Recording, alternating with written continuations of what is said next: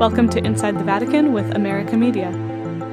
Each week, veteran Vatican reporter Gerard O'Connell and I take you behind the headlines for an intergenerational conversation about what's going on at the Vatican. This week, we cover new revelations about former Cardinal Theodore McCarrick. Plus, we explain what's going on in the high-profile case of Asia Bibi and explain what the disappearance of 4 underground Chinese priests means for the recent Vatican-China deal. I'm Colleen Deli. This is Inside the Vatican. So we're recording this on Tuesday, November 6th, and this morning in Rome, a new book came out containing new revelations about who knew what when in the case of former Cardinal Theodore McCarrick, the former Archbishop of Washington, D.C. We'll recap that story really quick. We covered this in Episode 1. Archbishop McCarrick resigned from the College of Cardinals this summer after a credible accusation was brought against him saying that he sexually abused a minor. Since then, many more stories came out about it being kind of an open secret that McCarrick was also abusing seminarians and priests. And in August, a letter came out from the former Vatican ambassador to the United States, Carlo Maria Vigano, claiming that Pope Francis knew about McCarrick and let him continue living as a high-profile figure in the American Church. And Vigano called on the Pope to resign. So, about this new book. Yeah, the title of the book is Il giorno del giudizio, in other words, the day of judgment. Oh my gosh. It's written by Andrea Tornielli, who was the founder of Vatican Insider, the website that covers Vatican affairs, and Gianni Valente, who is also a journalist who now works with the Pontifical Agency, the news agency of the Congregation for the Evangelization of Peoples, what was formerly called Propaganda Fide.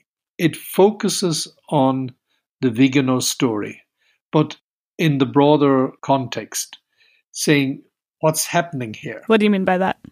Well, basically, the accusations against Pope Francis, calling for his resignation, what's behind it?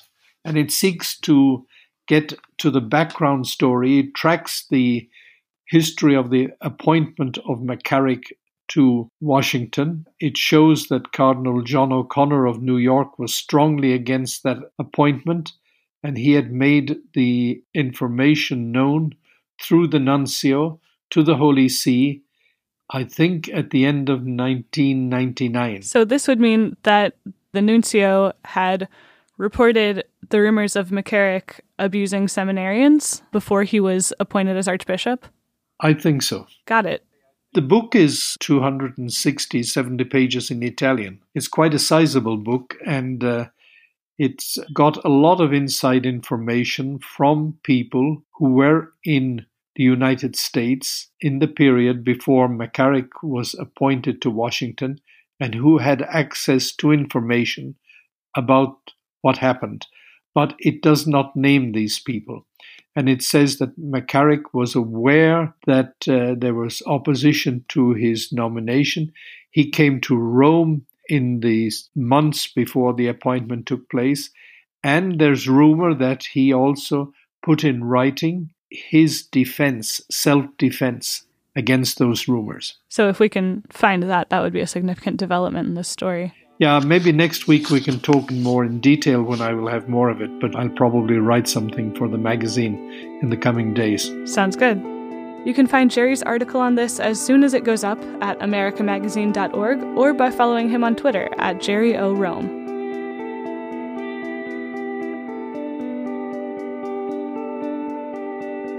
Our next story comes out of Pakistan, where the high-profile death sentence of a Christian woman was recently overturned. But the woman, 49-year-old Asia Bibi, remains in solitary confinement. You've been following the story of Asia Bibi, who is a Pakistani Christian woman who supposedly got into an argument with her neighbor years ago and then was sent to prison for blasphemy because in that argument she was accused of blaspheming against the Prophet Muhammad. And you've been following this story, Jerry. Can you give us a quick roundup of what's going on with it? There's a lot of uncertainty about what actually happened that led to the accusation against her. She was working in the fields with Muslim women. They asked her to go and get water at a well. She went with the bucket, and then when she came back, somebody accused her of drinking from it. In other words, defiling the bucket and the water.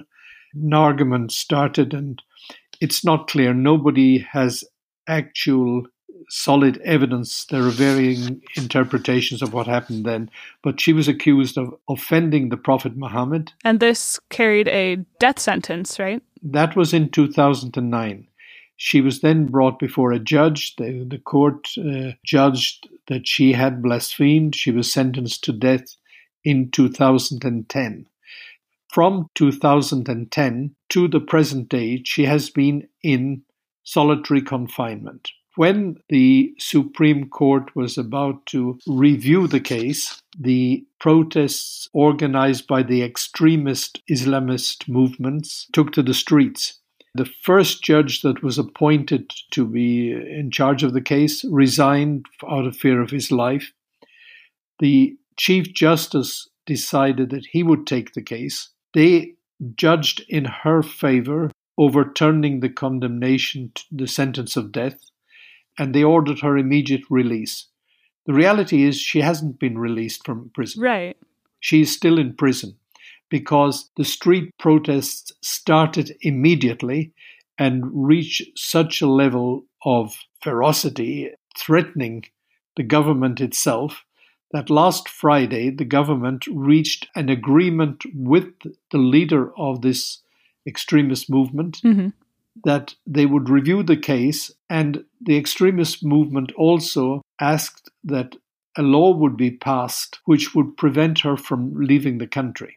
Now, the situation is very tense. The latest reports say she is still in prison. Now, for her protection, she's protected by the army and by the intelligence services, and anybody who goes to visit her is checked, even those who bring her food. So they are quite afraid that some attack will be made on her life. For the new government, which has only come into power less than a couple of months ago, it is a major problem because they have to deal with these fundamentalist groups. Can you explain why Asia Bibi's death was overturned, her death sentence? Because the witnesses contradicted each other, the evidence wasn't substantial, and so the judges ruled that given these two facts, the case did not stand up. And is it possible that she would be detained just indefinitely now? What do we think is going to happen? Her only security would be to get out of the country. And would it be likely for the Vatican or another country to try to offer her asylum? Her husband has appealed to Italy, for example, and to Canada. And the Italian government said they're trying to do things discreetly. But it's a question of getting her out of prison as well. Right. Given the history of the violence that has followed, remember Pakistan has suffered enormously because of the war in Afghanistan. First against the Russians, then against the Americans, when the Americans launched the war after the 9/11. And so there's been a lot of some, or even Taliban groups coming into the country. And so it's unstable political situation in a country which has a lot of educated people, but a lot of poor people as well. And it's easy to mislead the people by rhetoric that is inflammatory, that says she has offended the Prophet Muhammad. And people don't look for evidence. They get heated up with the street protests, and the result is a very angry crowd. Pope Francis has also been following this story. He met with Asia Bibi's family back in February, and he called her a martyr. And is it likely that the Vatican would try to offer her asylum? It's very difficult to say. Italy is ready to offer her asylum, and presumably the Vatican often talks with Italy. Benedict XVI also spoke out in her favor and called for her release.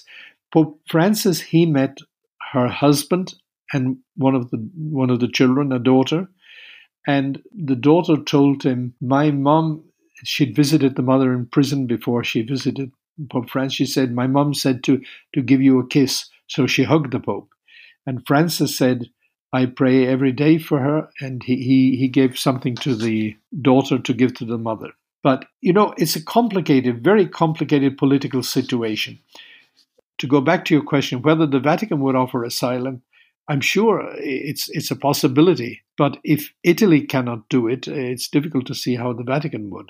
because Italy accepts Pakistani people. They have trade deals with Pakistan. The Vatican doesn't have such. Now, Jerry, you talked to Archbishop Coutts of Pakistan last week, and you said that he pointed out that many people in Pakistan who are not part of this extremist movement do support Asia Bibi's release. He said to you, not everyone is screaming for blood, but he also said that Christians there do fear retaliatory violence. Do you think that Christian communities are at risk here as well? Archbishop Coutts is now the second Pakistani cardinal. He was made cardinal in the last consistory by Pope Francis. Sorry, Cardinal Coutts. Pakistan is one of the largest Muslim countries in the world, after Indonesia.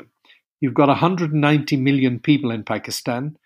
4 to 5 million of these are Christians. So Christians are a tiny minority. Right, and like 1% are Catholic. Yes, about 2 million people are Catholic. So do you think that that movement will target Christians if Asia Bibi is released? It is possible. There is fear in the Christian community. There's no doubt about that. Because these people deliver on their threats. However, the vast majority of people in the country are supportive of the Christians. As Asia Bibi's story continues to unfold, we'll keep you up to date at americamagazine.org.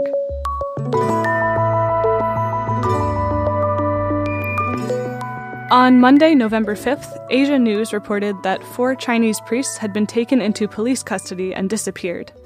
All 4 belonged to the underground Catholic community in China, and they refused to join the state-approved Chinese Patriotic Association. According to Asia News, all 4 of the priests were apprehended at their churches, and they were taken in order to be indoctrinated in China's religious policies. They said one priest may be on house arrest. These disappearances may throw a wrench in the deal that the Vatican made with China over the summer. So I want to explain that deal quickly before we get into my conversation with Jerry. Basically, there are 2 Catholic communities in China, the underground church and the state-recognized church, whose priests and bishops are members of the Chinese Patriotic Association. Numbers-wise, there are 30 underground bishops who are recognized by the Vatican but not by the government, and there are 60 Patriotic Association bishops. Now, 7 of those bishops were ordained without the Vatican's approval, but thanks to this summer's Vatican-China deal, those 7 bishops are now also recognized by the Vatican. So every bishop in China is now Vatican-approved. The other part of the agreement basically took the Chinese way of appointing bishops, which involves getting input from the local community, then taking a vote, and then getting government approval, and now it gives the Pope final veto power over that. Both parties see this agreement as sort of a provisional agreement because it doesn't clear up the situation of the underground Catholics. Jerry said that a meeting between the Vatican and China is likely to happen before Christmas in order to clear up that situation. So going back to these 4 priests, what's the situation that priests are in after this bishop's agreement? Is it like if your bishop was, one of the 7, you now are also in communion with Rome? How does this work? No, the priests themselves, you've had, in some areas, you've had an official bishop with a community and an underground bishop with his community. Right. Now, several of the underground bishops still do not want to be part of the Patriotic Association. They could well resist being part of it. Mm-hmm. Many of the priests, they said, for all these years, we've stood faithfully. We do not want to be part of the Patriotic Association. They would recognize to be officially recognized by the government without being part of the association. And that's what the Vatican, I think, will try to achieve in the upcoming negotiations with China. But it's a difficult situation for these priests because for decades, if a priest didn't look as if he were sharing the Patriotic Association's view on questions, he would be taken away for re-education. And that's what happened to these 4, right? That's what happened to these 4 as well. It's an ongoing process. There are 2 bishops in prison. We don't know what's happened to them. Their fate is also, these are underground bishops. As Vatican officials said publicly and also told me personally, the agreement resolves one problem. There are a lot of other problems to be resolved. First and foremost, the question of the underground bishops and their communities. Because in China, you have about 12 million Catholics. The number is not absolutely certain, but that's the estimate. Half of those belong to the underground. The government, when it gives figures about the Catholics in China, says there are 5 or 6 million. It does not recognize the existence of these others. And so the question is how to bring about reconciliation within the church in China. You have to resolve the situation of the underground communities. Right.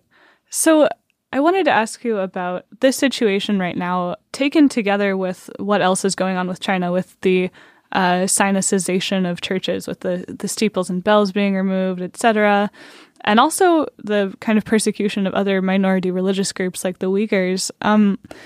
It sort of seems like President Xi it seems like he's not trying to give any ground to the Vatican or anyone else, right? This agreement about the bishops meant that the Vatican would recognize these 7 bishops, but the Patriotic Association isn't going to recognize the 30 underground bishops. It seems like the Vatican is giving ground, but Xi is not, and it almost seems to be like embarrassing, from the outside to the Pope.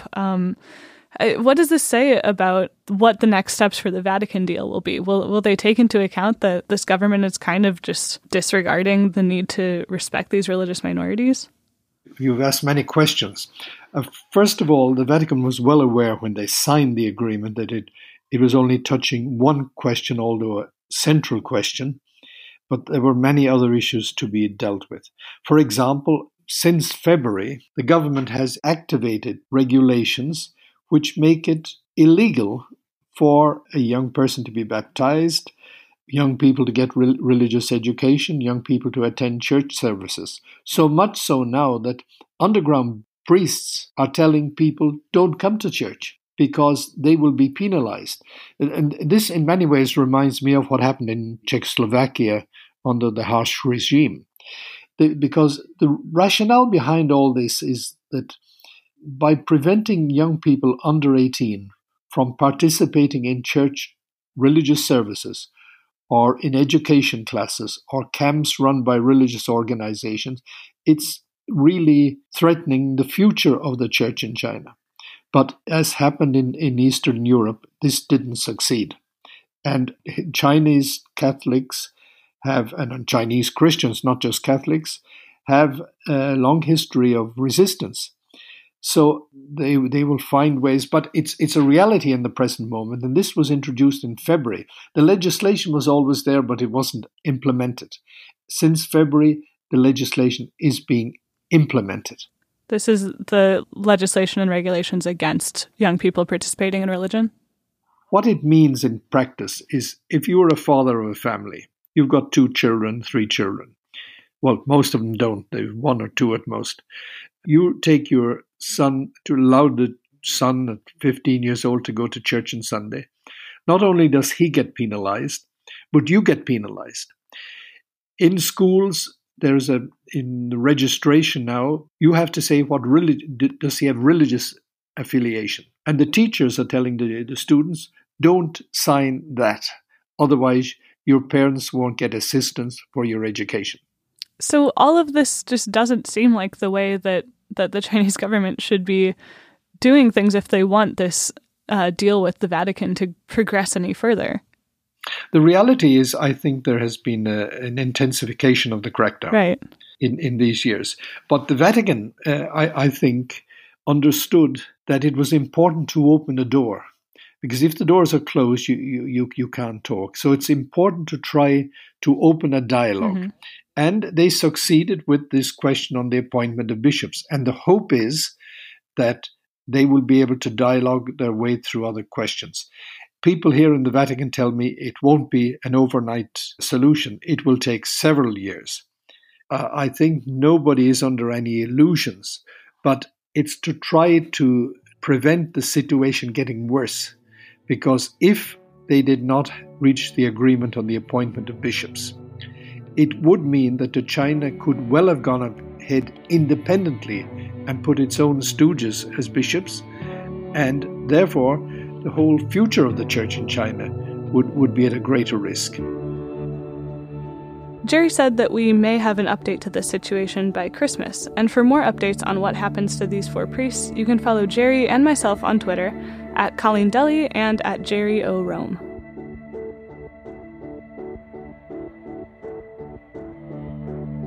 Inside the Vatican is produced by me, Colleen Deli, and edited by Oliver Lazarus. Our executive producer is Eric Sundrup, with production assistance this week by Eloise Blondiot. Our news producer is Kevin Clark.